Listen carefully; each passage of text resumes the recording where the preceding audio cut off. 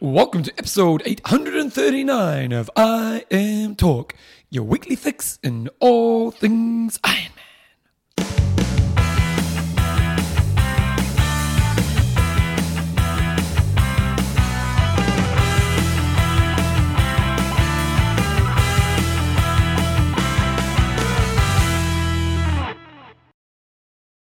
Rightio team, welcome along to episode 839 of I Am Talk with Coach John Newsom and Bevan James Oz. How you going, mate? I'm great, Bevan. Ready for another solid show. Got snows back on the mountains? The great Christchurch weather. At the weekend, I was swimming in the sea in a pair of togs, and then today Really? it was snowing. That would have been pretty fresh. That was pretty fresh, but yeah. Why were you swimming in the sea? Oh, we did a little thing, and we jumped in the water at a place called Taylor's Mistake. Beautiful beach. Nice Was it wave like a coming in. winter? It was sort of a kick-off summer sort of social thing with the Triathlon Academy. And how many people do it? We had 10, 15. And Yeah. when you say you went for a swim, did you get in, get out, or did I you? got in, caught a wave in, thought that was pretty cold, but it was not quite as bad as I thought. Stood around for a bit, thought I'll go again, got in again, ice cream headache, but caught another wave in. It's nothing but the feeling of catching a wave. Oh, it's one of life's greatest feelings. Fantastic. Especially if you really catch it. Yeah. Where you're running out of breath just to try and get that last little Yeah. bit out. Oh, I No. love it. So it's all good. Iron Talk is proudly brought to you by. Profile Design. And we've got a pretty cool gift to give away today, don't we, We John? have. So if you become a patron of I Am Talk, you need to get on this wagon pretty quickly. We're going to be doing a giveaway of a set of wheels I'll talk about a little bit later in the show. We've also got our patrons, and we have. Luke the Brock Gilmore. We've got Kevin the Assassin Hunt. It's Gilmer, not Gilmore, actually. And Nicholas Hitch Pocock. Okay, on this week's show, we've got news, we've got hot topic, we've got an interview. We're talking to David Bowden from Profile Design. Really good ways to gain some time by tyre selection, tyre pressure, tube choices, and so on. So some really good content for you there. We're talking latex. We've got website of the week, wang of the week, questions and answers at the end. Okay, we're saying maybe go to short course first. I'll quickly mention the Zofingen World Long Distance Duathlon champs are on the weekend. Yep. Pretty close racing. Mathieu Bourgeoisie from France took it out by only 30 seconds from a guy called Fabian Holbach from Germany. On the female side, Melanie Mora took it out by 5 minutes in front of Lottie Klaus. So Zofingen Duathlon, it's a long course race, steeped in history. Lots of people do it. I know it's kind of one of the iconics. Yeah. I don't know the answer to that. I've only got just some random results in front of me. But certainly... Because back in the day, it was... Back in the day, it used to have big prize money. All the triathletes would go. But that was back in the day when there wasn't that many other races. But it used to be big money. But still Melina good. won it, didn't he? Sorry? Did Melina win it? Yeah, I think 1 year Melina and maybe Erin won it the same year maybe. Yeah. I just remember seeing it once, the TV coverage of Mark Allen absolutely smoking it. And I think Erin Baker won that year as well. So, Wow. yeah, really challenging course. If you want to go find a tough race, go to Zofingen Powerman Duathlon. Well, one thing that's going to be really sad about Ironman from beginning of next year is you're never going to hear Mike Riley say to you, you are an Ironman, because he is retiring. His last race he's going to commentate at is Ironman December. In New Zealand. Yep. We're doing 70.3s, you mean? No, there's an Ironman in December this year. That's to make up catch for. up. Okay. So he's done and dusted, and good on him. He's had a fantastic career and How made a old would big Mike difference. Riley be? He's been around for a while, Mike Riley. So good on him. He's retiring, going to spend more time with his family and his grandkids and stuff like that. Going to be at Ironman New Zealand. He'll be at Kona. And if you want to check out Mike Riley, listen to our Legends of Triathlon podcast with him. Well, I think we do have to kind of take a moment here. Like, he is one of the icons of our sport. Oh, absolutely. You know, when we think of icons, you've got the athletes. Mm-hmm. Then you've got some of the Hoyts. Mm-hmm. You know, some of the stories. And to be honest, when we think of iconic stories, of those Kona stories, there's not many that you really could go, you know, the Hoyts stand out, don't they? Mm. You know, there's... And Julie Moss. And who was the guy with the wheelchair? Carlos Moreda, maybe, or Yeah. John McLean. Maybe McLean. Yep. Yeah. So there's a few icons, and then we think outside of athletes and people who are racing in the race, Bob Babbitt, Mm-hmm. Yep. Mike Riley. Valerie Silk, who was the first sort of race director. Yeah, but even not many people would know her. Mm. You know, She's on our podcast a while back okay, on she must be. Legends, so She's on I Legends. disagree with Must that. be. But you know what I mean? Like, it's he really is one of the biggest names of our sport, and you know, like getting your name called across the line when you came across the line from Mike Riley means a lot to a lot of people. And it's kind of like, I like rugby league, and they had a guy called Rabbits Warren who's been the commentator for years, and he retired this year. And the amount of players who, like, one of their key moments in their career was to get him to commentate their game was a really big thing. And Mike's been a massive part of our sport. And so just, really big thanks to him, because he's obviously given a lot of us a pretty cool moment in our lives. And and again, I would recommend you going, if you haven't listened to the Legends of Triathlon podcast, because sometimes you just think, they're just there, just yelling out names as they come across. But he's committed, he man. does a lot of research. He does a lot of research, because I do a lot of voice work at races. There's no way I do the level of work he does. Now, admittedly, it's probably easier nowadays because you get the apps, whereas he was doing it before apps, and he would literally research the night before. Like, bugger that. Okay, the other big news this week is that the PTO US Open Championship's fields are announced. Stella, maybe not quite rockstar. It's missing a couple of rock stars, but come on. It's missing the Norwegians, but which are the rock stars. Which are rock stars, but you're not going to get every single person turning out to every single race all the time. So this, again, awesome field. You've got Magnus Ditlev, Lionel Sanders, Alistair Brownlee, Daniel Beckengard, Florian Angert, Sam Long, Rudy Von Berg, and so they're some of the biggest names in there in the sport. So looking forward to that. And the other thing is, it's not just that you've got those. You've also got like Kyle Smith, you've got Jason West, you've got Sebastian Kienle. So it's a deep, good field, isn't it? You haven't really got any Gumbies in there. And when you go to an Ironman race, I'm not... a lot of the time people say, these pros shouldn't have a pro card. I don't really care if good age groupers have pro cards or not. But to go to here, you've got to be ranked in the top 40 in the world. You can't just rock up and do it. So it's a strong, deep field on both the men's side and the women's side. Women's side, you're missing some names there, but it's still a bloody strong field. You don't have... you do have Kat Matthews. I wasn't sure if she was racing or not. But you got Lucy Charles Barkley. See if she can back up after that great race at the World Long Distance Champs. Ashley Gentle, Taylor Knibb, Paula Finlay, those three there are probably the hottest property in terms of the 70.3 half Ironman distance, along with Lucy Charles. But you're obviously missing Daniela Reef and a couple of others, but it's a great field, and it's the kind of stuff we've always gone on. We want to be seeing this. We want to see they're delivering a handful of races every year where you've got all the big kahunas there, and they're pretty much delivering that. So remember, the race is on the 17th of September US time, and 18th for the men's. And that's great that it's on 2 different days. Both genders will have really good representation in terms of the coverage. Hopefully the course is cool. I haven't really checked that out yet. It's Utah, isn't it? No, it's in Dallas. Cool. It's in Dallas, I think.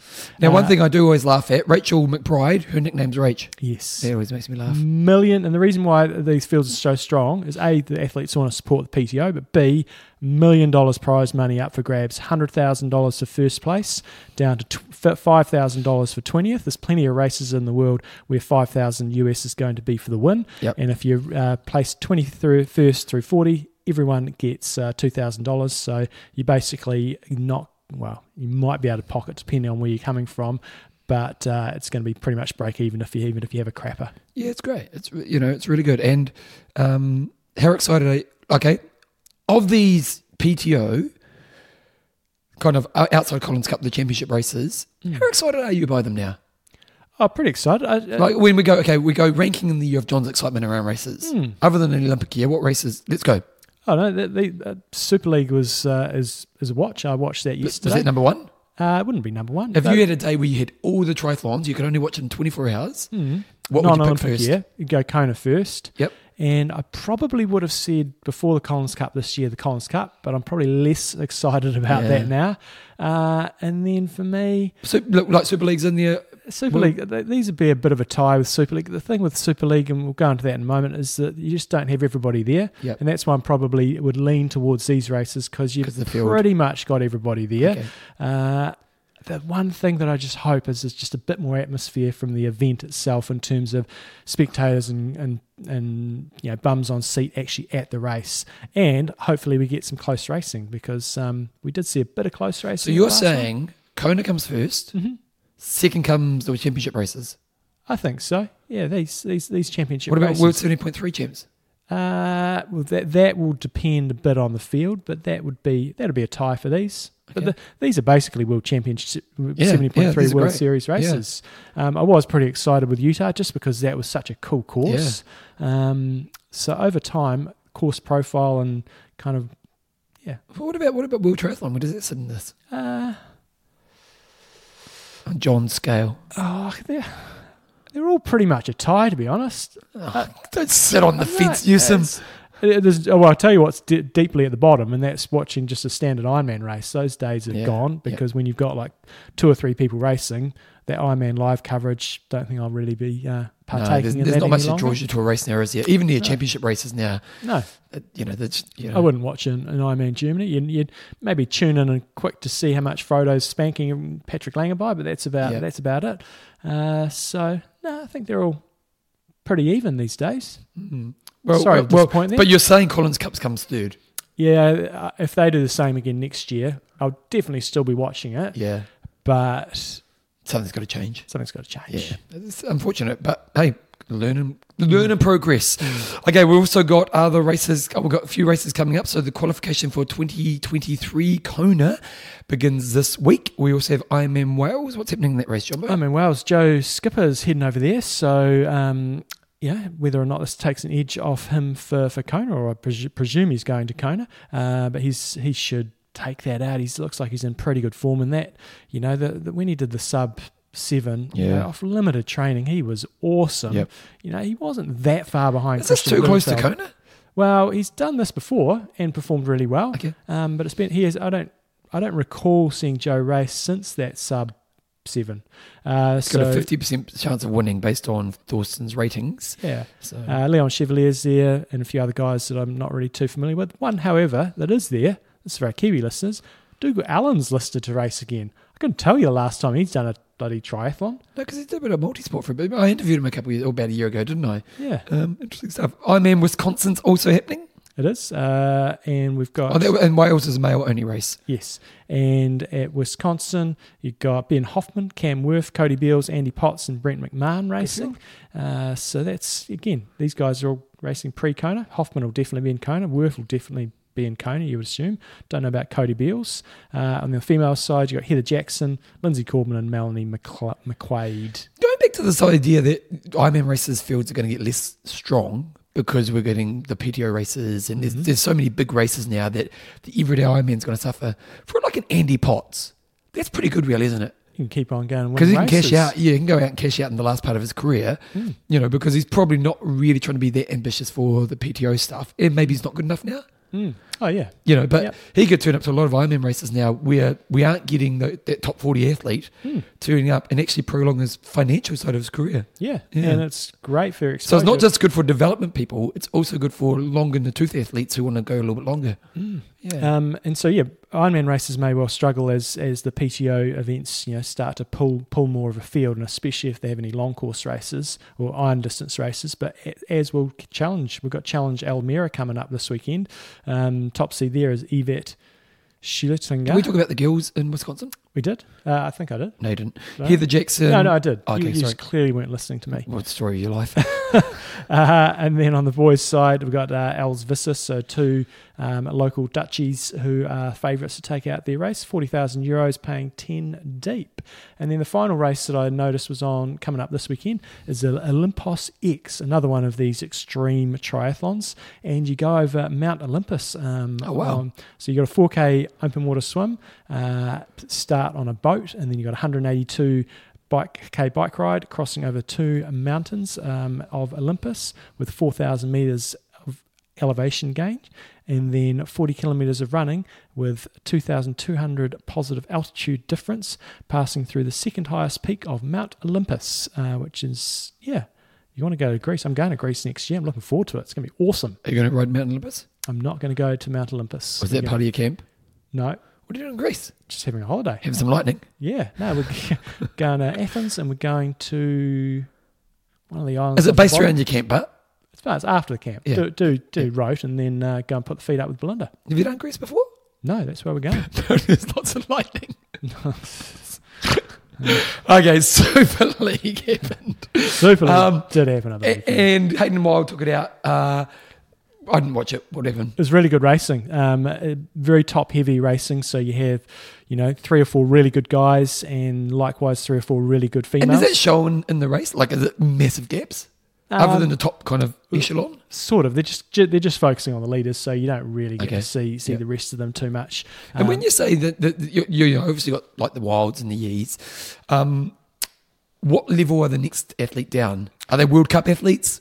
Oh, no, they're World Championship Series athletes but I had a quick look at the field comparing them against the current world rankings. And on the guys' side, you had 5 of the top 20 men. And then on the female side, you had around about 7 of the top 20 females. Okay. And that's representative of it. The winners who are winning the race are probably going to win anyway. So you had Hayden Wilde and Alex Shee and Matt Hauser. They're probably 1, 2, and 3 in the world, or so it's just very close. What's going to be the order on the podium? Yeah, then the rest is just they're all out the back door pretty much. And same deal on the female side. You got Georgia Taylor Brown, who's one of the best in the equal second best probably in the world at the moment, but she got beaten by Cassandra Bogran. So it was really good racing. It was captivating. But what was the controversy? Because apparently I saw on the news last night there was a controversy. Did they pick the wrong guy? Well, you get this feeling, and maybe it's just me, that Super League kind of just make rules up on the fly. Oh, really? And we've seen it a few times. Firstly, I think they just need to get rid of the short shoot. It doesn't add anything to it for me. It ruins it, doesn't it? And it sometimes ruins it. Luckily, in this case, it didn't have any impact on the race at all.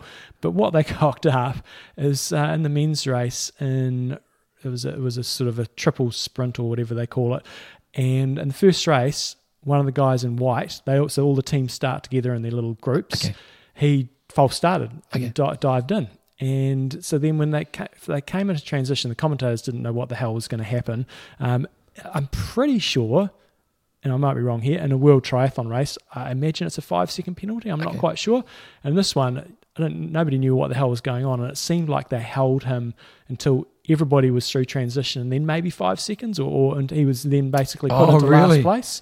So that was partly controversial because I've never seen that rule in place before, but maybe that's their rules. That's fine. And did that affect the overall race? A little bit, but the problem was they picked the wrong guy. Oh, no. So the guy that got the penalty didn't even dive in.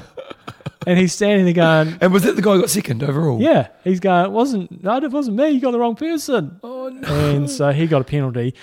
Probably didn't change the result. It wouldn't have. Yeah, Hayden Wilde still you'd think probably would have won. Why was Hayden so good on that day? He was just on the money, and Alex Yee sounds like he's not really signed up for the series. He was sort of a late entrant, and he's really focusing on Olympic distance and the difference between Olympic and Super League. If you're preparing specifically for it, that's all it takes. They're getting paid to turn up? Sorry? What do you reckon? Because Yee was in London. They need Yee there, don't they? It'd be interesting to know their appearance fee. And so I don't think he would have prepared super specifically for it, but he was still there or thereabouts, and so it's good for Hayden Wilde to get one over on him after taking second place quite a few times. They keep trying to push the team aspect of things in terms of the Scorpions and the Cheetahs and the Rhinos and the Sharks and so on. Geez, you did well to know all their names.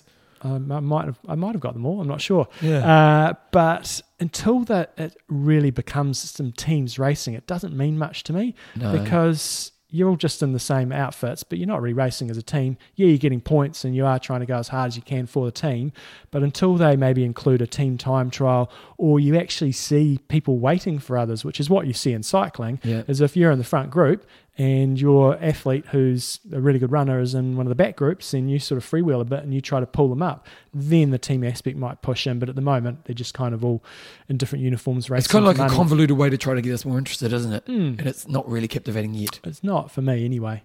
And get rid of the short shoot. Get rid of the short shoot. Not required. It's good enough racing without it. It's kind of... And if anything, sometimes kills a race. Yeah. They have. I've got to say this. obstry.com. Oh, that's right. Yeah, fantasy picks. How they go? Fantasy picks. So they've got one. They did one for the London at the weekend, and then they're doing it for Munich, and they're doing it for some of the other big races. Kona, and for the Dallas Open coming up, the US Open. I did reasonably well here. The top person on that was a guy called John Brettinson, and he got 125 points. I was ranked 24th out of. Looks like I think it was about 105. Okay. The one person that let me down was Emma Jeffcoat. Oh, come on, Emma. Pick up your game. Come on, Emma. She's a Pom as well, isn't she? No, she's Australian. Okay, well, that's why. Yeah. We also had the Valencia World Cup Triathlon. Not much to talk about, but Louis. No, Marion Mulder Marion is sort Mulder, of on sorry. his way back a little bit. He got second there. So he was guy pre-COVID was on top of the world and just crushing it. Had a really bad, crappy Olympics and hasn't really done anything since. So He's not quite 32. sure why. But he's he got a second place there, which is good. So hopefully he comes back and finishes off his season or his sort of career and style. What about Long for him? He did a half Ironman a few years ago and did really, really well. But no, he's a runner. He's a skinny little small guy, smoking runner. Okay. Let's go into this week's discussion of the week. So, should Ironman reduce the number of pro racers, and pull the money together so they can pay everyone in Kona a little bit more overall? And this is partly because the cost of going to Kona is enormous. And I think I say this every week, but for a pro, if you're not getting in the top 5, maybe top 10, you're losing a lot of money going over there. So Robert Flynn said maybe Ironman may be faced with increasing PTO races next year, so they'll need to do something. Less races with more prize money makes sense. Otherwise, the top athletes would just earn the money with fewer costs from the PTO events while they exist. Who can blame them? Michael Rand's got a better question. Should Ironman pay the pros' accommodations costs? Many pros will not go this year due to the ridiculous prices for accommodation. There's no way in hell I'd even consider doing it at the moment. Read Joe Reed's post today. Joe Skipper's post today. I didn't read it, but he is potentially a top 5 and he's opting not to go. I didn't see that he might not be going. I'm not sure. I did have a quick look. I couldn't tell if Joe was going or not, but he is doing Ironman Wales. What does that say for the whole viability of the race? That's true. That is huge because Joe's top 5 contender. Oh, definitely is. And if he's not going because of costs, are we starting to see the death of Kona? I don't know about that. It's just this year. It's just insanely expensive, and there's so much catch up. But they're doing the same next year, aren't they? They are. Yeah. You said that wouldn't happen. I proved you wrong. Yeah. Richard Swan said, in all fairness, do you think, say, a 35th place at the World Champs is deserving of prize money? What races in other sports pay that deep so all entrants also get the top 40 prize money? I kind of think if you make it to Kona, you've got to qualify to get there. I reckon I don't have a problem with them paying all the way down. Good old Dean Goff's got 128 men and women just picked up $80,000 each after losing in the first round of the US Open. And there are 4 majors a year, let alone all the other tournaments. Honestly, why would you become a professional triathlete? Well, that's a stupid question. Dean, I'm not backing you here because if you can't swing a club, you do the thing you're good at in life. That's hopefully what the PTO can do eventually, is that they can bring bigger money into the sport so we can have races where even second tier do all right. Well, let's wait and see what happens in Kona this year. John Muncie, you didn't do his? No, I haven't done his, but he's my next. Okay, at current cost to get and participate in Kona, I would be surprised if we get 35 pros in Kona. Prize money can pay for the podium finishes, but if Ironman does not provide financial incentive to get to Kona in the first place, and then the PTO fields will continue to reduce, or the pro fields will continue to reduce in favour of the PTO events, challenge and other branded events. They are professionals after all and need to earn a living in order to exist. Well, you must have done too, because here's his earlier post. I raised this question of the week to John and Bevan a couple of weeks ago, and they have modified it since. He's given us the finger, basically. Yeah. So, sharpen up, boys. John, we got to modify sometimes. My original post was that Ironman has for a long time now focused on age group racing and paid minimal prize money to pros.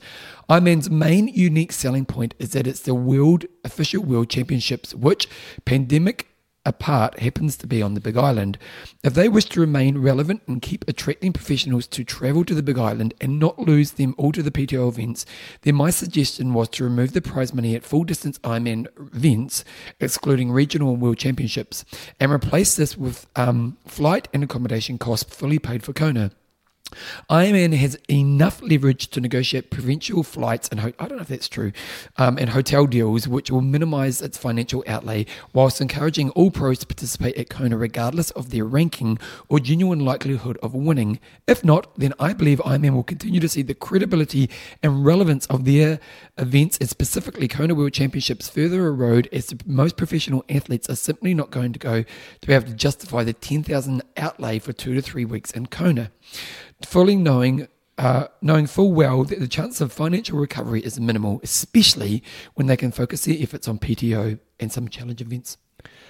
So for people who haven't been to Kona before, lay of the land over there. Sorry? Are you done? I'm done. Okay. Yep. Lay of the land over there it's not full of hotels. There's one hotel, the King Cam, which is right at the swim start. We do live in an Airbnb time, but Yes, we do. But in terms of getting preferential rates with hotels, Oh, okay. that's Yeah, not happening. There's a Holiday Inn just around the corner, which is tiny, and there's a couple of other small hotels, but certainly no big chains. You do go down the road to Waikoloa, 50k away, and then there's some hotel chains there. But the thing is, they don't need to give preferential rates because they've got everybody by the balls anyway. Yeah. So I've created demand. Demand Demand and scarcity. That's how you put up prices. I just think it's going to be interesting. The proof will be in the pudding this year in terms of whether the pros turn up to Kona or not, all of them. Well, let's say Joe doesn't. Yeah. I actually think we are seeing the erosion. And what happens if PTO actually get rid of Collins Cup and say we're just doing a World Championship? A mid-season World Championship. I don't think they'll ever go head-to-head with Kona in terms of trying to ruin Kona, but I wouldn't be surprised if they do a championship owe race. Kona? Sorry? What is it? What do the pros owe Kona? Well, it gives us... Come on, it gives I've the been sport- shat on them forever. Yeah, but it gives them a lot of profile in terms of everybody else in terms of how do you have been done to Kona? How'd you get on to Kona? If you judge, if you judge the top pros like Frodeno, how many times have he won Ironman Germany and wrote?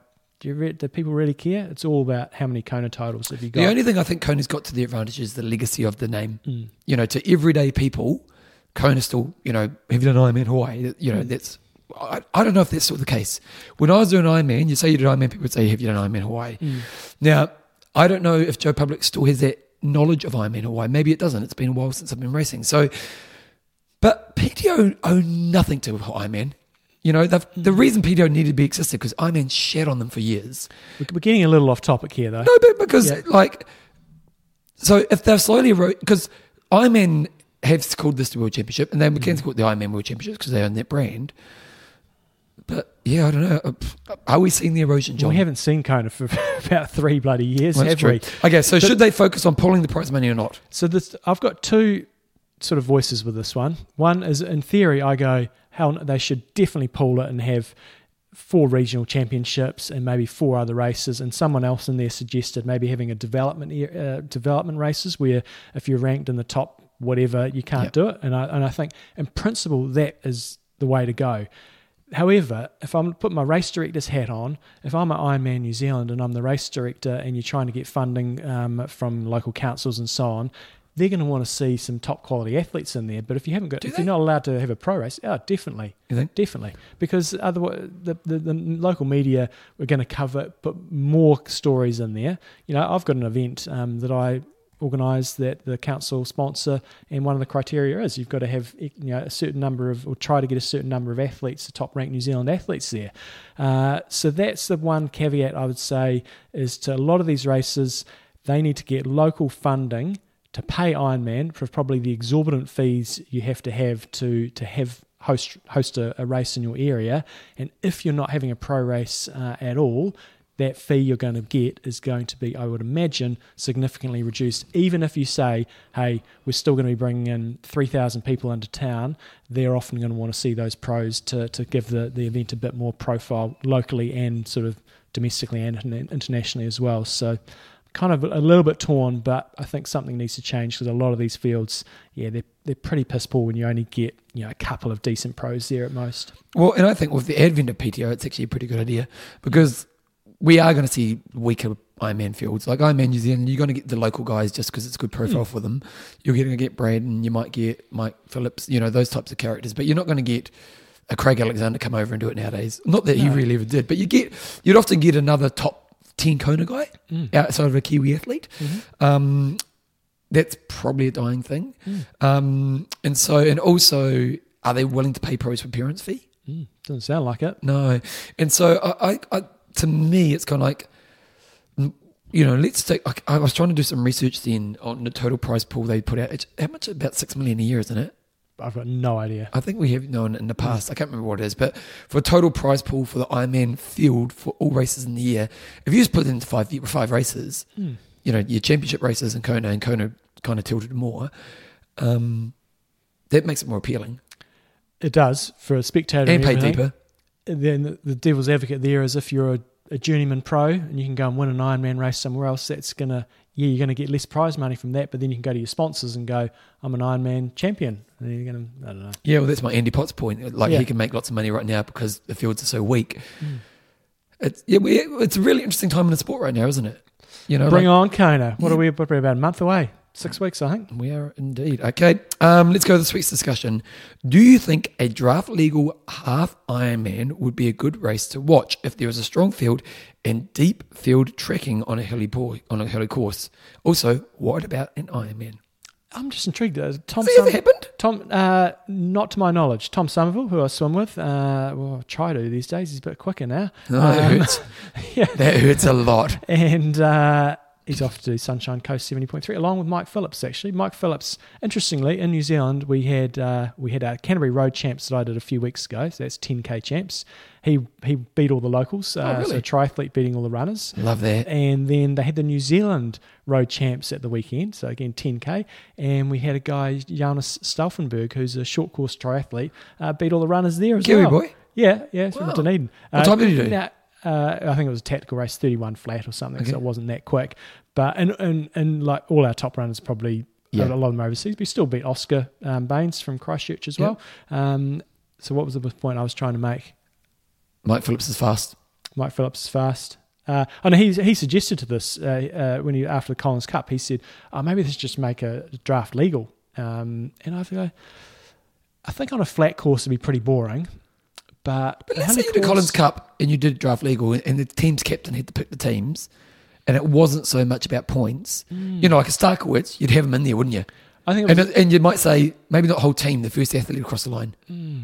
Yeah, I don't really know. But I think if it was a flat course, it'd be pretty boring because it's even if you're a shitty cyclist, you can still hold someone's wheel pretty. Like all those pros, if Lionel Sanders went to the front and started cranking it, they're going to be able to hold his wheel. But if you stayed on it, like I'm just thinking, there's guaranteed to be faults in my thinking here. But you start with 10 athletes, 3 have to get across the finish line at the same time. Right. You know what I mean? So there's a drop off at each point in the race, and you can choose your team. Kind of like some of the track So cycling you're saying races. 10 Europeans, 10 Americans, Yeah. and it's basically a team time trial. Yeah, and three only across. 3 have to finish the race. Yeah, we've discussed that before. It's basically just a team time trial. Yeah, but not we all 10 have to finish. You know, just your top 3. So obviously you're going to try to save your top runners for the last part of the race. It's got to do something. It would be interesting.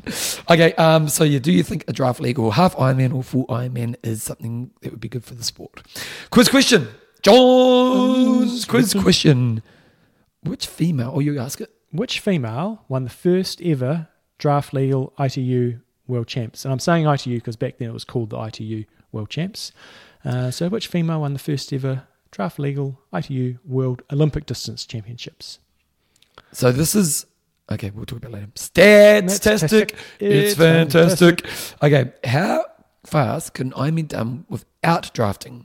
So we got an okay, email the in here sub-7, from Joss, I'm going to pronounce this incorrectly. Antonio. And Antoine de Roches. He tell you what, he is a geek. And my name is Antoine de Roches. I'm a professional triathlete and a PhD student in sports science. I co-wrote an article regarding the sub-7 Ironman and thought you might be interested in reading it. So we'll have a link on our show notes if you want to go and check it out. He's gone. He makes Thorsten look like a peasant. But he's just gone through and looked at all the different factors and statistically what's happened with the progression of the males' Ironman time. He's also looked at the females, but this is focused on, is a sub-7 hour Ironman possible? Without drafting? Without drafting, but he has alluded to what could happen with drafting as well, and we've kind of seen the results of that. So if you're interested in having a read of that, check it out. A couple of things. I had a skim read over it. One thing that jumped out at me, and this is not statistical based, but he said the first Ironman event in the continental United States was held in Lake Placid in 1999. That's insane that it took that long. And I'm going to say it's definitely right because he would have done his research. Yeah, and I do recall it being a long time before there was an Ironman race in 1999. But to think it's only been 23 years we've had Ironman racing in... Especially when we've had how many Konas now, 40? Yeah, it was 78. Yeah. So that was just an interesting by the side point. He also said, in terms of the biking, altitude plays quite a big impact because, you do bike a lot faster when you're at altitude. Obviously, the air's a bit thinner. The cost of all these things he sort of talks about. So biking at altitude might be quicker, but then running at altitude is obviously a cost there.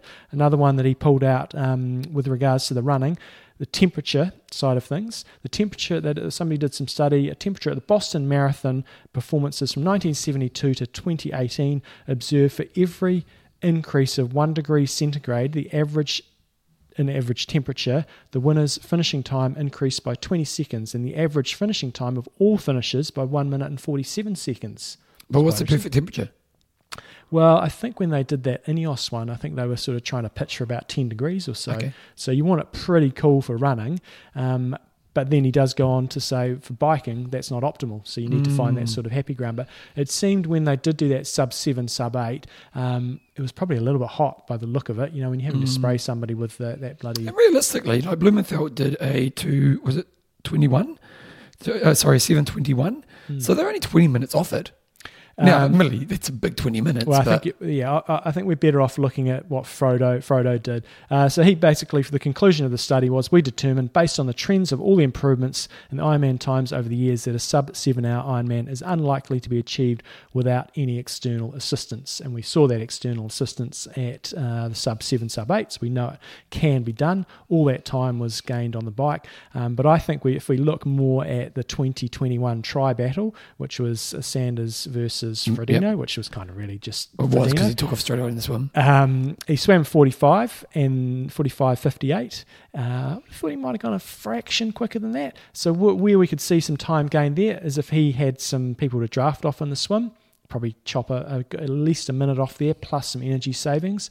He rode a 3:55 in crappy weather conditions. Yeah. So you'd think... we should have asked David, who's on the show later, what's the impact of rain in terms of how quick you're actually going? Obviously, it's a lot more uncomfortable and braking and slower in the corners and stuff. But the ride they did was straight line riding. But in terms of the rolling resistance and so on, what impact that would have. And then he ran a 2:44, which is quite slow for him. He did have a crash, fell over on the run.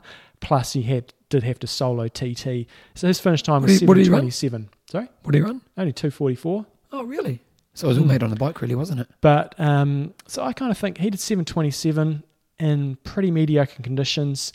If he had some company on the swim and on the bike, and if the weather conditions were a bit better, I reckon 7:15 is not impossible for him. And he's so much better than everybody else. So that 7 hour mark is quite some way away, I reckon. Yeah, definitely. But it was interesting. You go back to 1989 when Dave Scott had the record. It's gone 40 minutes in basically 30 years. So 10 minutes a decade. No, not quite. 12 minutes a decade, 30 minutes a decade. So interesting stuff.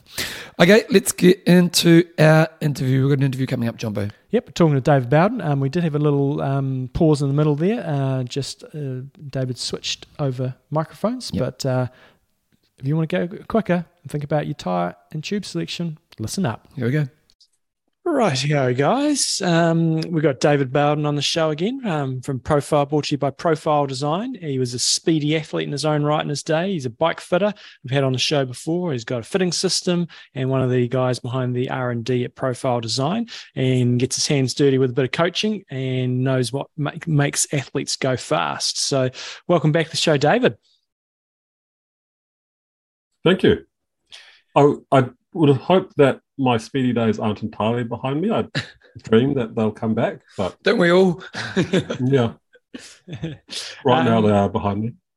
We had an email in from Graham McCullum. He said, I listened into your latest show. John mentioned his son's science project experiment, and I did that a little while ago where we played around with different tyre pressures and measuring which was quickest. Anyway, I'd love to hear more about tyre pressures. I've noted once in the past when I was unable to inflate my tyres to the desired pressure, I wanted to get 110 PSI in the rear and 100 PSI in the front, that I was actually faster when I did a time trial. I'd never the courage or the patience to investigate it further. He's a heavier rider, 120 kgs, former front rower playing rugby, and he imagined he should have higher tyre pressure. But yeah, he was just keen to find out more. So I thought, get David on, talk a bit about different tyre types, different tyre widths, tyre pressures, and so on. So if we sort of kick off with tyre types, especially these days, a lot of people are sort of moving to tubeless, and a lot of people who are listening to this won't have a clue how tubeless works and the pros and cons. So maybe just sort of talk us through different tyre types, tubeless, tubulars, old school, and clinchers, and kind of the sort of pros and cons that people should be aware of with each of them. So clinchers are what most people would consider the standard tyre type, where you have a tube inside and the tyre is clinched into the rim by a hook on the rim and a matching bead on the tyre. Then tubeless are a step along from there, where the interface gets quite a bit tighter, and you add a sealant to the tyre instead of a tube, and that is what provides you with your fallback system in case you get a puncture. Now, tubeless gets a little bit more complicated than that, where there's both TLR, tubeless ready, and full tubeless. Full tubeless, the tyre is coated with rubber on the inside so that it can seal without needing a sealant. But for my purposes, I don't really consider that, because it makes the tyres so much slower to do that. Oh, right, Effectively, okay. you're taking all the disadvantages of tubeless and the disadvantages of clinchers and combining them. So you get a slow, heavy tyre. You don't need a tube, but you're not gaining that much from it. Whereas the tubeless ready, those are much lighter tyres that require the sealant in order to plug the holes in the casing. So often with the race tubeless tyre, you'll see a bit of sealant leaking out when you first fill them up, and then it plugs those micro holes and away you go.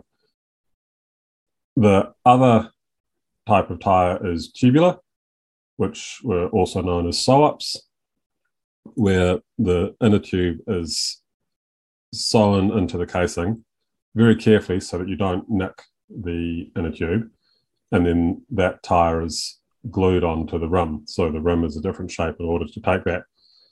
Still used in track racing because it can sustain much higher pressures, and still popular in road racing, where the advantage is that if you do puncture, the tyre stays on the rim, and so you can ride it flat. Whereas with a clincher, if you puncture, the tyre can disassociate itself from the rim, and riding on metal is not fantastic. So it tends to mean that you come to a shuddering halt. If we cast back to 1995 Road World Championships, Abraham Olano rode the last few kilometres with a flat rear tubular. Would have probably trashed the wheel by riding it that hard, but to win the Rainbow Stripes, you tend not to care all that much. Well, I know there were the advantages and disadvantages, but which is best? Well, we are then evaluating risk profile a little bit. In terms of tubulars, they're mostly gone. The development isn't happening for tubulars. What brands have found is that they can improve the aerodynamics of clinchers by controlling the interface between the rim and the tyre. And most people prefer clinchers and have done for quite some time. So the rolling resistance of the best clinchers is better than what you'll typically get for the road going tubulars.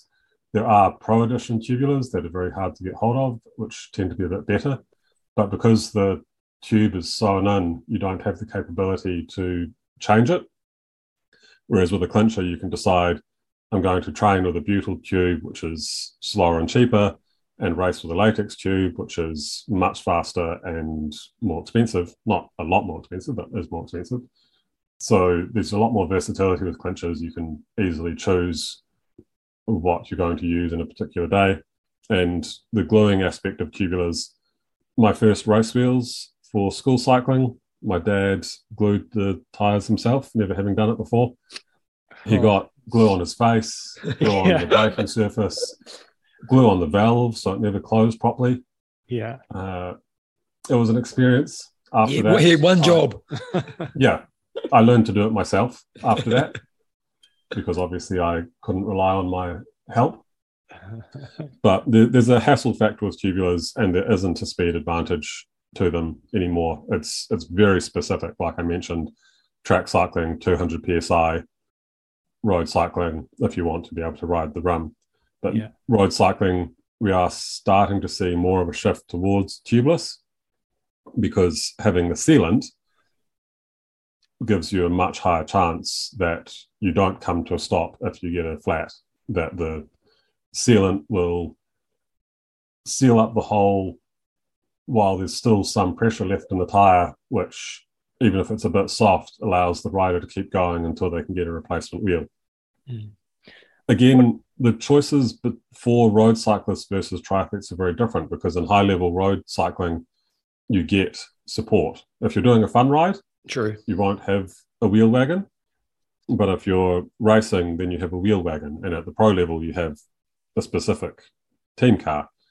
So when you have that kind of backup, you're not quite so concerned about the failure mode. For a triathlete, where your backup is yourself, then you want to be thinking about what's my fastest option that suits my risk profile.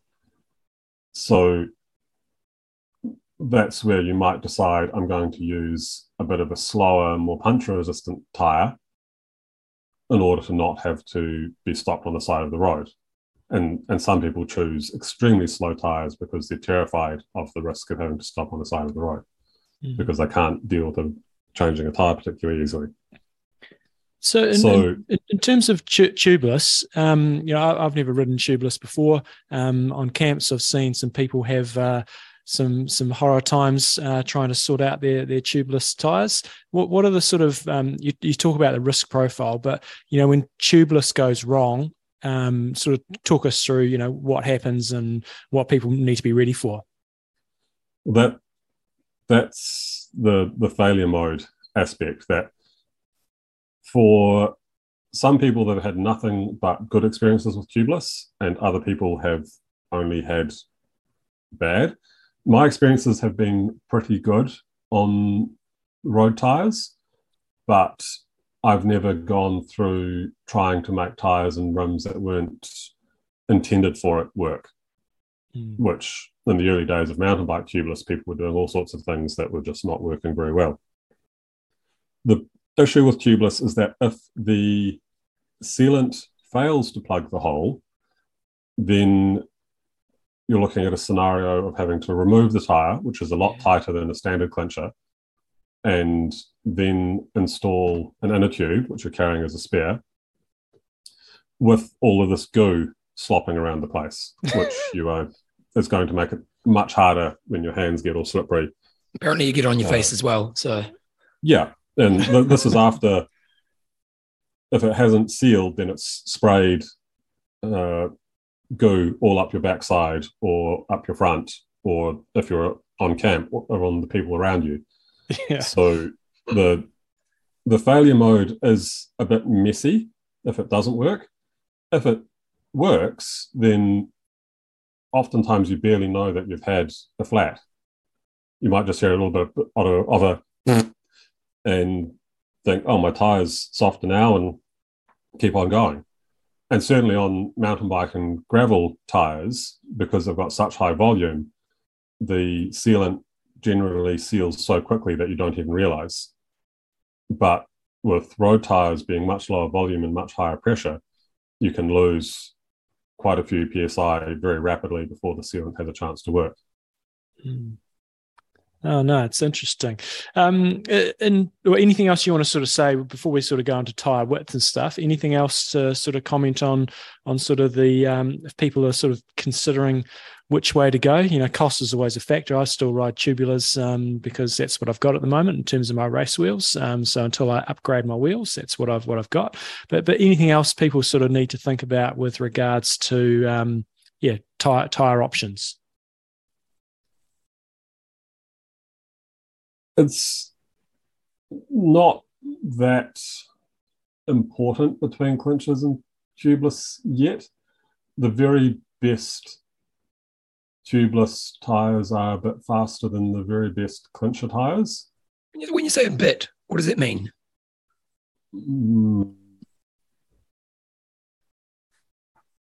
Let's here. I like this guy because he looks at the numbers. He doesn't just put a random bit out of his butt. He's looking at the numbers. Bevan would be sitting here making stuff up on the fly. 20 minutes every hour. Whereas David, it's like David and Torsten like the numbers. Yes, that is definitely true. We're talking about a watt and a half. Okay, so pretty much. If we look at the Continental Grand Prix 5000 from the standard clincher to the tubeless version, there's about a watt and a half advantage per tyre. So it's meaningful. And if we're talking about the Grand Prix 5000, that's a very robust tyre. But then the tyres that are faster than the 5000, they are sacrificing puncture resistance. So then you're very much putting yourself in the hands of the sealant to do its job. But on that note, in what year is this? Getting close to 30 years of triathlon, I've had one or maybe two punches. The 90s are getting a little bit dim now, but I think I finished a race with a soft tyre when I was a kid. Yeah, no, I'm very much the same. I don't have it in the race. Yeah, but riding those roads of Kona with the big shoulder when you've got all sorts of shit on the side of the road, different courses, slightly different risk profiles. That's always the thing. For me, I had one puncture at Taupo 70.3. That's my only puncture as an adult in a race. And that was with the Continental Supersonic paper thin tyres that I never recommended for anyone else. Just my brother and I used them. Yeah. And got it fixed quickly. It was a minute and a half penalty for me.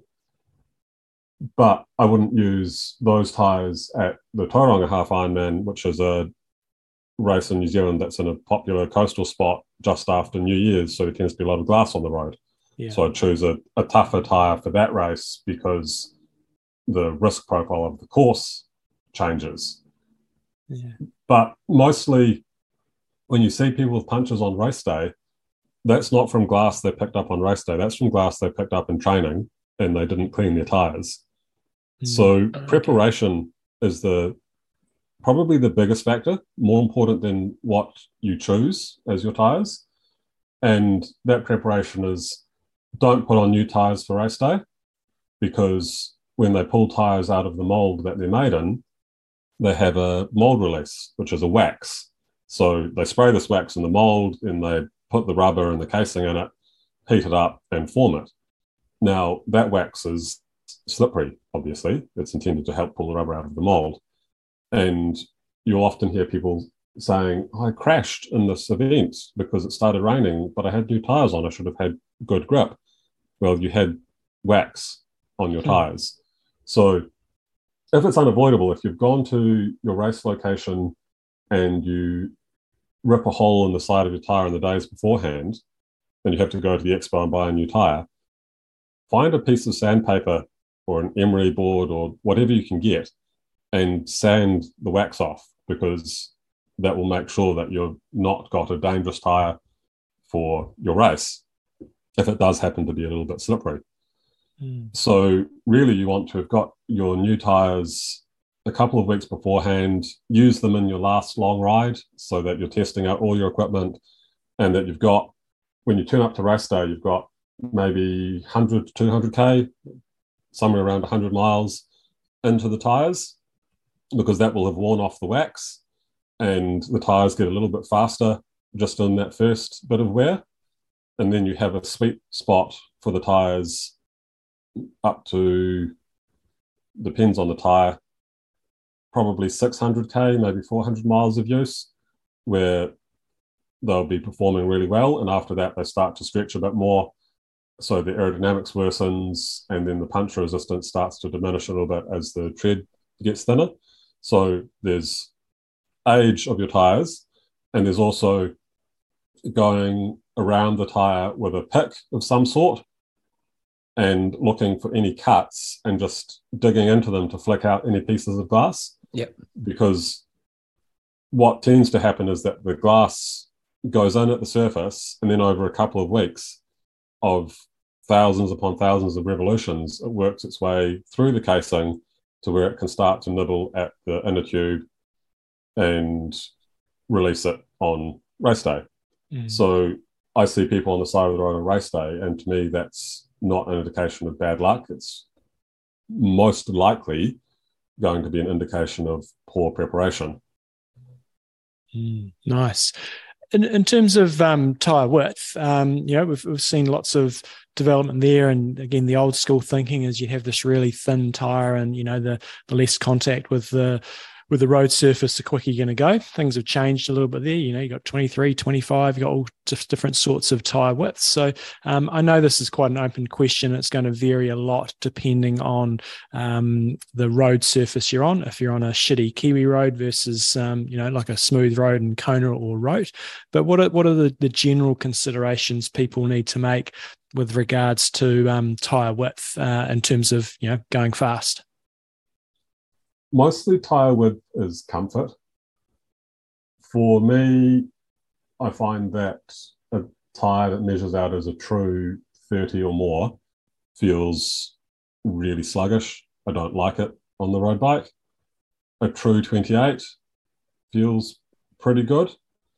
But what we've seen happen in the last few years is that people have been chasing wider tyres for comfort and a perception that they had lower rolling resistance. And then we've seen the wheels get wider to match, to be designed for aerodynamics around those wider tyres. But part of that premise is false, because if you equalize the bulb pressure of the tyre, so the tension of the tyre, that doesn't mean the same PSI level, then there's not really a difference in rolling resistance. And if you've got the same tension in the tyre, there's not a particularly strong difference in comfort either. So it mostly comes down to traction. And there isn't really an advantage in the new generation wheels versus those old wheels we had with 19mm tyres on. But it does feel quite a lot nicer using a 25 to 28mm tyre that has 80 psi in it compared to when you had to have your 19mm tyres at 120 psi to avoid pinch flatting. I do find that smooths the road somewhat. Very good. Now, I know my son the other day, he got a puncher and then put on a spare that they had at the bike race, and I think it was pretty narrow. Didn't handle it particularly well. But for you, if you were doing, say, Ironman New Zealand versus Kona, would you consider sort of changing the width of your tyre?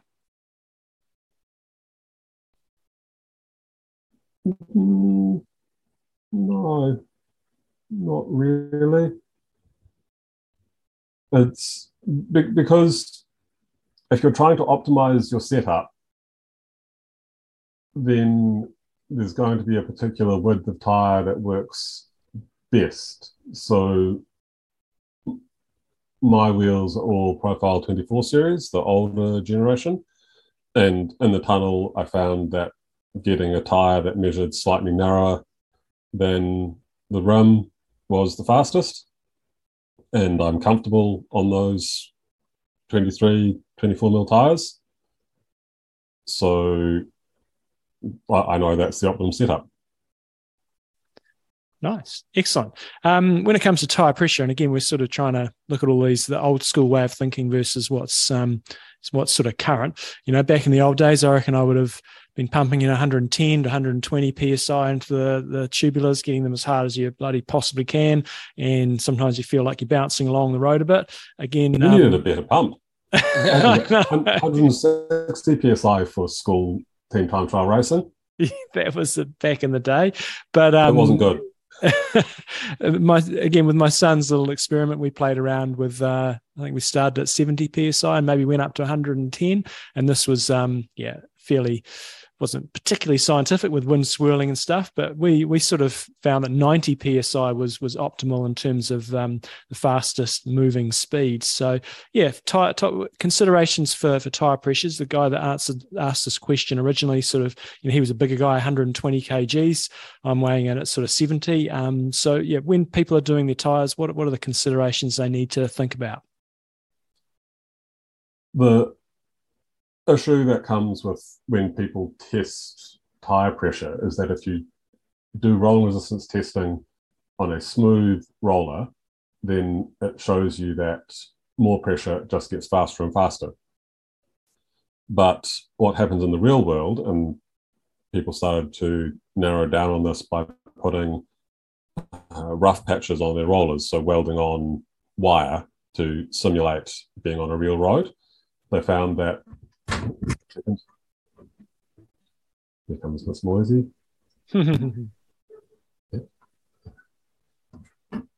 They found that there was a break point. So you'd start from a low pressure, say you're 70 psi, and increase it slightly, and you'd find that, yes, the rolling resistance is dropping until you got to a point where it would suddenly get worse quite rapidly. So it's better to be slightly underinflated than overinflated. And all of those pressures are much lower than what we used to work to, especially as the tires have got wider. For a while, I was including a pressure guide in my bike fit reports because it was such a foreign concept for most people that we were dropping the pressures by so much.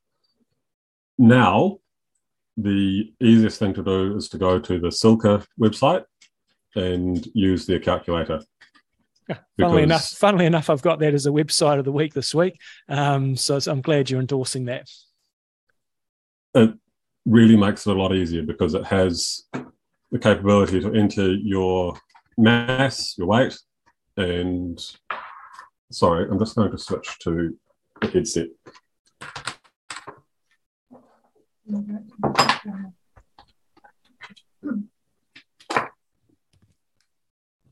Can you hear me now?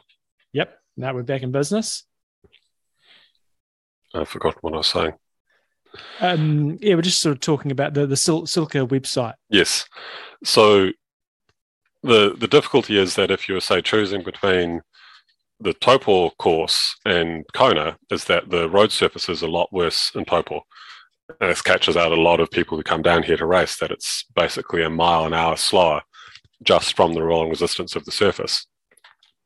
So using a tool like the Silca calculator will give you a really good guideline on, you can choose your surface, you can choose your mass, you can choose your speed, and it gives you a starting point. Now, if you want to really nail it down, then you're going to have to do your own testing at a very high level of precision. In the end, it's not probably worth doing that for most people. So just use the Silca tool. Excellent. And I had a little play around with that before, and yeah, it's really good. You can put all different sorts of road surfaces in and your weight. And so, guys, if you're listening in, we'll have that website later on. But if you search for Silca, you should be able to find it. Yeah, and the final sort of one of the final areas was a tube type. So those that are on clinches, you mentioned earlier that latex is faster. I had a discussion with an athlete I've coached who's going off to do an Ironman in a couple of weeks' time. He said, should I go latex? And for a couple of the bits and pieces that I sort of saw in the past about latex is it can be up to 5 watts of a gain versus your standard sort of tube. So for those that are on clinches, sort of talk through the pros and cons of latex versus your sort of standard inner tube. So to explain the difference, a butyl tube is a petroleum-based rubber, black tubes.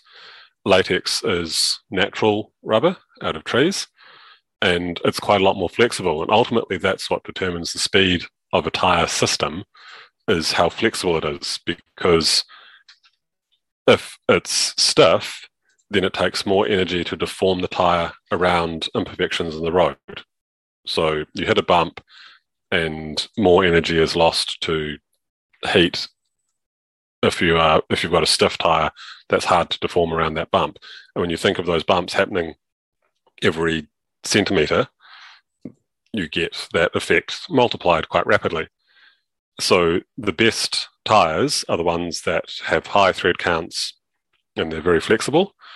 Likewise with tubes, the latex tubes are more flexible. And so even on a smooth surface for a 70 kilo rider, latex will give around a 1 minute 40 advantage at Kona. If you're looking at Ironman New Zealand, that doubles. That's especially significant. If we're getting up to the larger athlete. And even in racing form, I am much larger than everyone else. It's over a 4 minute advantage for me for Ironman New Zealand. Oh. So for the sake of, I think they're about $40 for a pair or 80 New Zealand dollars, it's one of the most cost-effective speed upgrades that you can make. Some people think that latex tubes are harder to deal with, but I really haven't found that. They're no more likely to puncture. When they do puncture, they tend to go with a bit of a bang. It happens rapidly, but they're no more likely to puncture than a butyl tube. Now, one thing that can catch people out is that latex is more permeable, so it loses about 10 psi per day. So if you're pumping your tires up the day before the race, you'd go a little bit higher. But also that means that if you use a CO2 canister, it just goes straight out because the CO2 molecules are smaller than nitrogen, which is the majority component of air. So having a more permeable tube and a smaller molecule means that it just goes straight out. You don't inflate the tube at all, really. Thus, if you're carrying a spare, you carry a butyl tube as the spare. Right. That was going to be my next question. Very good. Awesome. And then the other type of tube that we should probably mention are the new generation TPU tubes, like the Schwalbe Aerothan or the Tubolito, and a lot of companies are doing them now. They're very light. They're not any faster than a good latex. Basically, if testing across the different TPU brands, the different latex brands, there's variation across all of them, but there's no strong conclusion that one material is better than the other. So I haven't seen the need to go to a TPU tube at this point. Cool. Okay, awesome. What else is happening in the world for you? You know, anything on the profile design front, or anything else on the training front? And you talked about your kids going off to school. You got them on full TT rigs going to school? No, not yet. My elder daughter's bike is very heavily upgraded compared to what most 8-year-olds have. But that was intentional. I bought a well abused bike off a boy, and that gave me the capacity to spend some money on making it right, rather than buying something off the shelf that would be expensive and not right. Yeah. And now I've bought her another gear upgrade because I figured out how much harder her gears were than ours.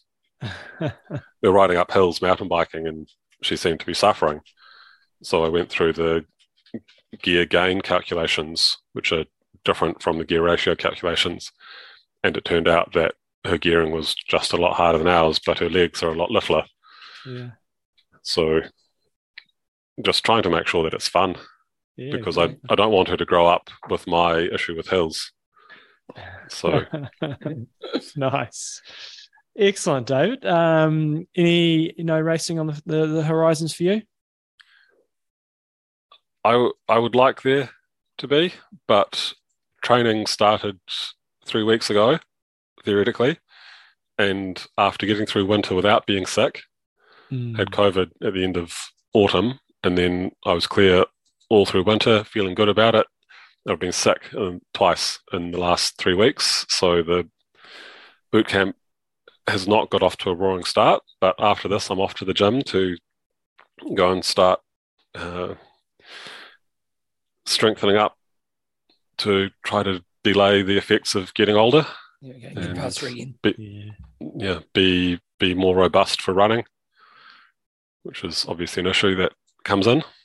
Excellent. Cool. All best with the comeback, and we'll see you on the race course at some stage. And always love your insight into all the areas of tech and getting faster. So thanks for your time, David. No problem. Thank you.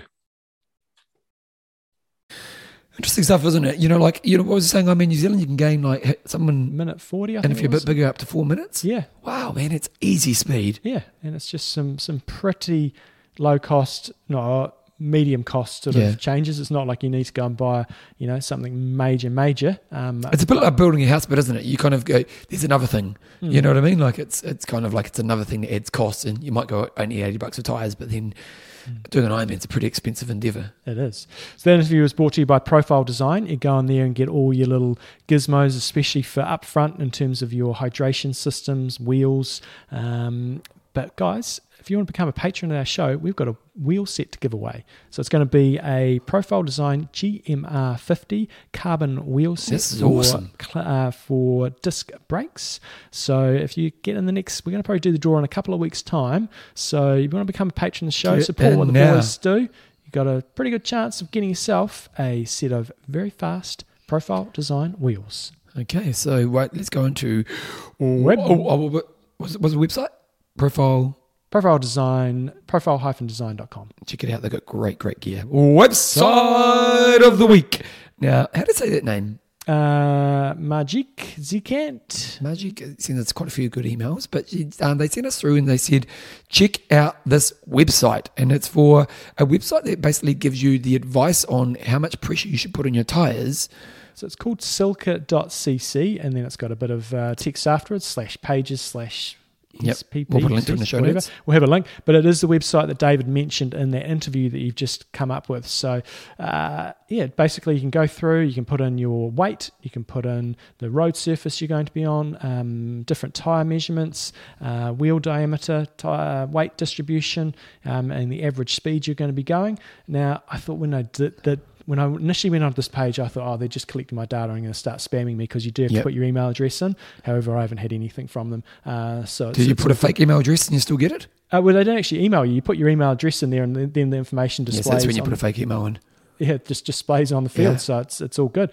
But Silica... Bob Jones gets a lot of emails from me. Silica are a company that do the stuff that goes inside the tubeless tyres. Okay, yep. This is a great way just to see especially if you're a bigger athlete versus a smaller athlete, sort of checking out what sort of tyre pressure you should be having and playing around with different wheel diameters and tyre types and so on to see. What do you put your pressure onto? Did you use this? I haven't in the past, but I'm typically sort of in the 90 to up to 100 range. Pressure? Yeah. That's not that high, is it? No. Why not? Have you just not listened to the interview we've gone through? Yeah, well, just true. That's why not. Not 160? No.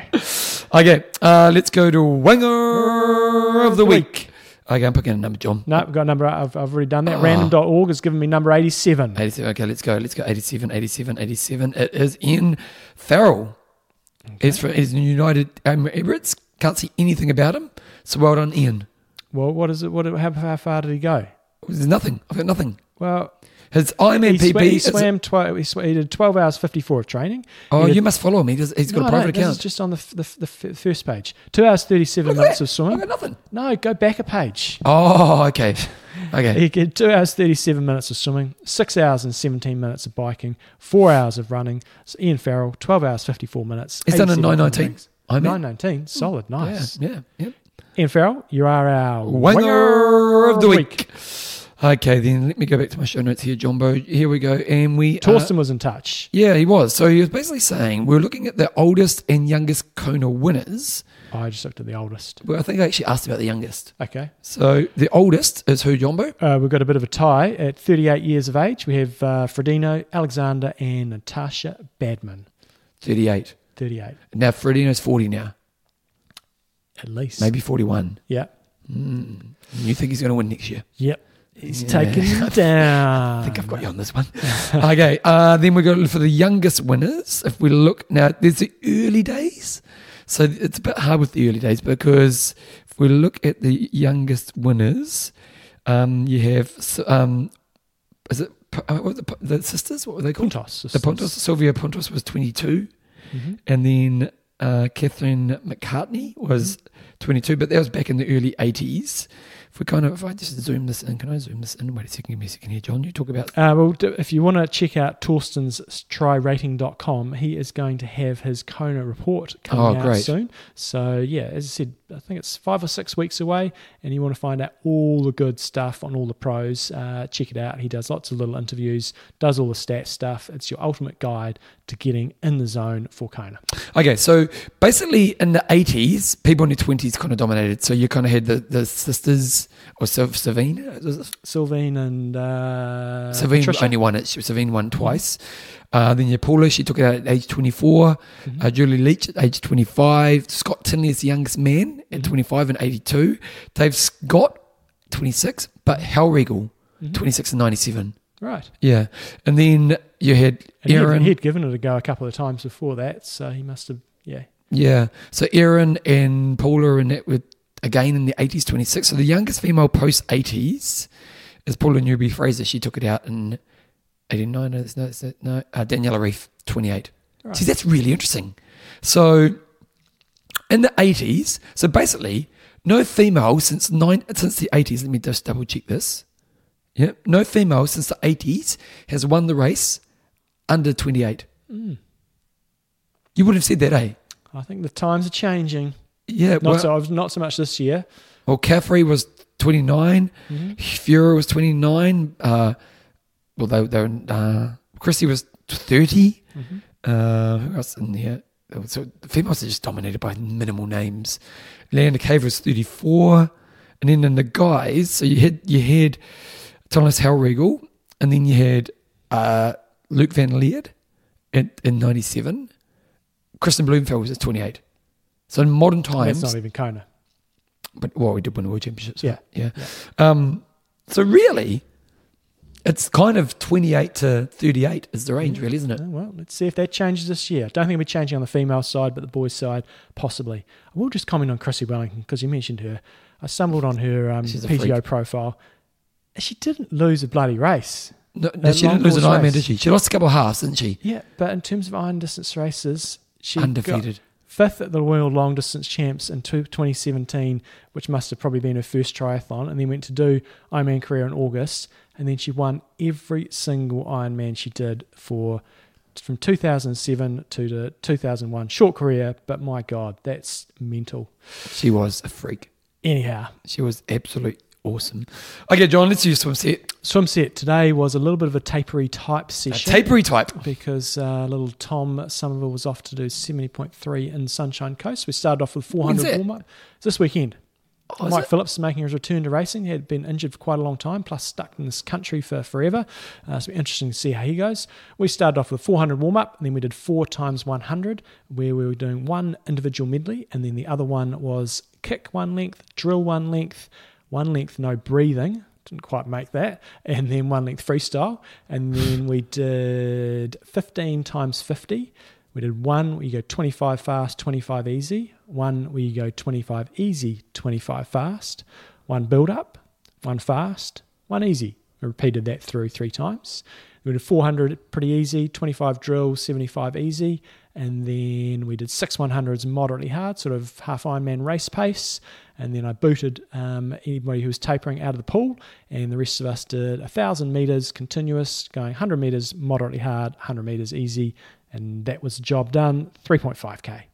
Good times, rock and roll. Okay, if you want to become a patron of the quiz question. Oh, yep. The quiz question was what? I may have done this before. Who was the one? So it's not Aaron Baker, is it? No, first ever draft legal Olympic distance race. The year was 1995. What do you mean draft legal? So you're not allowed to draft? So you're allowed to draft. Oh, that's right. Draft Okay, legal. 95. I have no idea, but I'm going to say... I'll tease it out a bit. You can have a little stab. It's Michaela Jones is a bit early for her. No, she might have got second. Oh, that was a good name then. I did well. Maybe. Yeah. No, you're in the right era. This is not like a snow saw. It's a bit early for snow saw, isn't it? Early for snow saw. Who was the girl, the Australian that knows? She never... Emma Carney you might be thinking of. No, not Carney. The Jackie Gallagher. I think she got on the podium too. Oh, so I've done pretty well. Yeah. But I haven't picked the So winner. the winner was also won Hawaii Ironman in the same year and was the only person to ever win it. Bowden? Sorry? Lou No, Bowden? not Lou Bowden. Oh, She's Smythes? American. Yes, well done. Yeah. Karen Smythes. Oh, there you go. And it was in...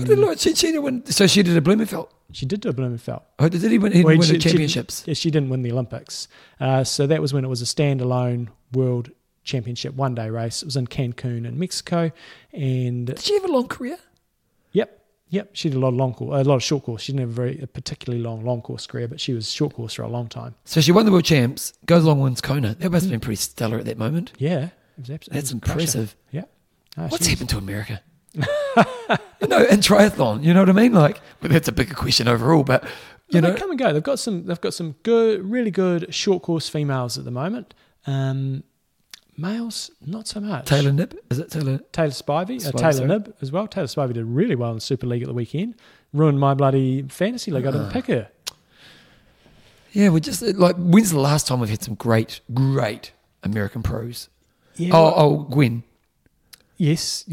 They have got some really, really good females. And when you think about it, last few Konas, I haven't got the results in front of me, but you've had Tim O'Donnell on the Yep, podium, yeah, you got and second. you've had Ben Hoffman on the podium. Yep. So they're podium at that race. But outside of that, Sam Long is coming along really nicely. So Do you watch those documentaries on Netflix, The Untruth or whatever they are, the sporting documentaries? Kind of like an hour to an hour and a half. They bring out a series at one time. They're Don't really think good. They had one on. I watched it last week. They had one on Andy Roddick and a guy called Mike. I can't remember his last name, but it was when Roddick kind of came on, and these kids were brought up together basically. And the Mike guy, I wish I could remember his name. He never really put the effort in. He was a good player. He was kind of like top 40 in the world kind of guy. And in 1 year, he thought, "No, I'm going to do my best. I'm just going to," and he got to like 8th in the world. And basically, Roddick's career was screwed by Federer. You know, because Roddick won I think he won his first US Open when he was really young. yeah, And never really won. And Federer just killed so many careers. yeah, You know, and it was basically Federer, Nadal, and Djokovic came along, and Murray, really. But it's a really good documentary, but it's just that the pressure of being the good American. And he was just saying, you know, like turning up to the US Open with the pressure of being the, because Roddick had always been the best. And then Roddick he started beating Roddick because he had a moment where he goes, you know what, I'm going to be like Andy, because Andy always turned every stone. So I thought, I'm going to be like Andy and try to be my best for a period. And he ended up beating Roddick, and then Roddick kind of ends up quitting. And so suddenly, and he has a really great year where he's basically top 8 in the world. And then, but just the pressure broke him. And mentally, he cracked. Yeah, it was a really fascinating documentary. Yeah. Very good. But the point is, in triathlon, you know, being the American hero. That's the thing. You hear this, I was best American at Kona. It's like, Yeah. who cares? But in America, it's probably got some Yeah. weight, you know? Okay, let's say thank you to our sponsors. John Wear and Tear. Oh, that was our patrons, our sponsor, but Oh, sorry. patron? Profile Design. Go get all your gizmos for up front, especially all your hydration systems, super fast wheels, profile-design.com. Again, if you want to become a patron and go into the draw to win those wheels, go to Oh, www.imtalk.me, and these are a few of the people who could be. John Wear and Tear. We'll go, and that's that, Gareth? Gethin? Gethin? Hannibal Hitman Hopkins. That's a good one. And Hamish, I never hit the wall. That's sensational. Again, if you want to be a patron, go www.imtalk.me. Also on the front page, you can get the show emailed to you. coachjohnhouston.com. Also is Epic Camps, epiccamp.com. I released my latest podcast yesterday, BevanJamesOz.com. You can also get my book, passionaboutexercise.com. Content, send it to imtalkpodcast@gmail.com. John, your goss. So, Bevan, we had a little incident last week. I biked up here last week and I took off after the ride and I sort of just headed up the hill and headed through this little area called Victoria Park, which is and And it worked, didn't it? it did. It was a quiet side road because there's lots of roadworks up the hill from where Bevan works and they've been going on forever. But there's this little side road, you can go through a park and you can pop out on the other side and you miss the traffic lights. And so I was biking up. It's quite hard going out of Bevan's place. It's really steep. Yep. And then I was just sort of crawling up the hill and my legs were a bit tired and blah. I wasn't going very fast. And so I'm biking up this area and I hear somebody biking up behind me. I heard a bit of a creak. And this person bikes past me. And I am going to have to drop an F-bomb here. But so this is an X-rated show now. You make sure when Explicit. you upload it, it's Explicit. X-rated. And somebody bikes past me and goes, "You're going pretty fucking slow." was like, look, what? And you'll know the person who it is. I don't know the person at all. You won't have a clue who I am. An old guy rides around without a helmet on around Christchurch. Oh, yeah, I do know who he is. Everyone yeah. knows him. He's a former like E-grade pro cyclist in Europe and stuff, but he just rides. And he's got a bike from like the 80s. Yeah. Yeah. And I was quite taken aback because who rides past somebody who you don't know and say you're going slow? Now, I was going slowly, but I was just like, what? And then so I yelled out after it. I was like, I dropped a couple of F-bombs and said, yeah, you don't say things like that to people. And then he turns around and says, oh, you want to go? What's your problem? I was like, what's my problem? So I was hurling a bit more abuse at him, and then I kept on riding, thinking, oh, this might end up badly, so I better just keep going. And anyway, this guy apparently is not particularly good in the head and has had quite a few substances in his time. But I was just couldn't believe it.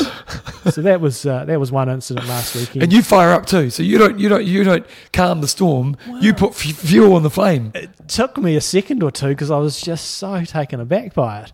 And that was one incident from last weekend. And then I went and did park run and ran miserably on Saturday. I still blame the Tuesday incident for Fair that. enough I was too. I agree. Still a bit carved You're up. emotionally scarred. Yeah, I wouldn't say I ran terribly, but it's one of those runs where you take off and your legs just aren't there and you just, oh, shit. So I still ran the same as what I'd done for the previous one, but I was about 20 seconds off what I wanted to do. So I was quite annoyed about that. And I took Felicity along with me. She did the park run as well. And we wandered back to the car afterwards, and I'm sort of fuming a little bit. And somebody comes up to me and starts chatting, listens to the podcast. And I was like, okay. And had a chat, and I probably could have been a bit more friendlier, but I still had a chat. And I'm pretty sure, and if it was you, and I'm getting this wrong, let me know. Pretty sure it was Stephanie Beach who was there, and she did the park run. And because she said, oh, did you get your sub 17? I was like, no, I didn't. Thanks for bringing that up. And I think she was going for a sub 20, I think. But she did 20:21, which is, I think, was a PB for her, which is still really, really good. And I think she recently had a baby, so she's on the comeback. So hopefully I got the right person. So nice work, Stephanie. And thank you for coming up and saying hello to me. Yeah, good work, Steph. You rock star. Always good when someone gets a PB. Yeah, exactly. Yeah, it's really cool. Okay, John, any other goss? That's it. What's happening for you, Bevan? Do you know what? A funny thing happened last week. I had to do a talk. I got asked to do I do a lot of public speaking, and last week I did 3, which is pretty rare. I don't do that many. But I got asked to do a talk at a 13-year-old's. Mm-hmm.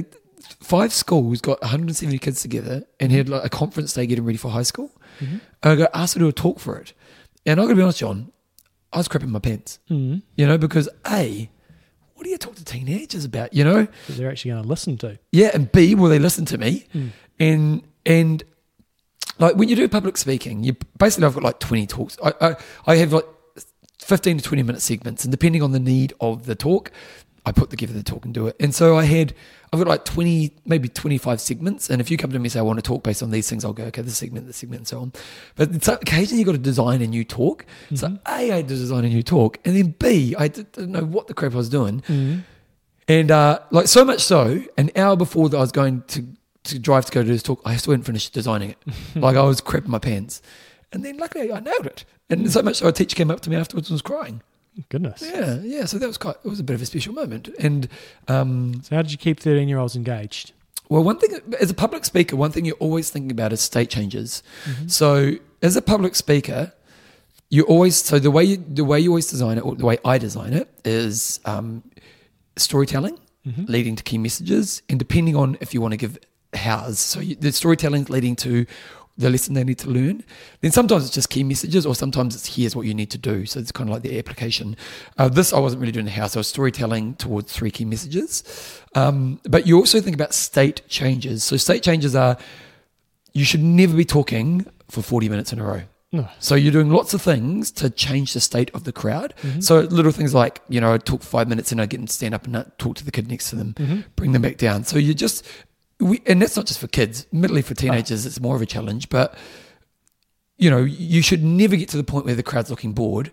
And it's not just your message, it's how you tell your message and how you engage your audience to create those state changes. So actually, I actually kept them engaged. So it was one of those times, where sometimes you're quite competent in an area, but then you're going into an area where you actually feel you're not going to deliver. And then to deliver is actually quite rewarding. So it was actually quite cool. So yeah, good. So there we go. Anyway, yeah. Cool. Let's wrap it up. Same time, same channel next week. I'm Russ. I'm Ino. Train hard. Train smart. Kia kaha.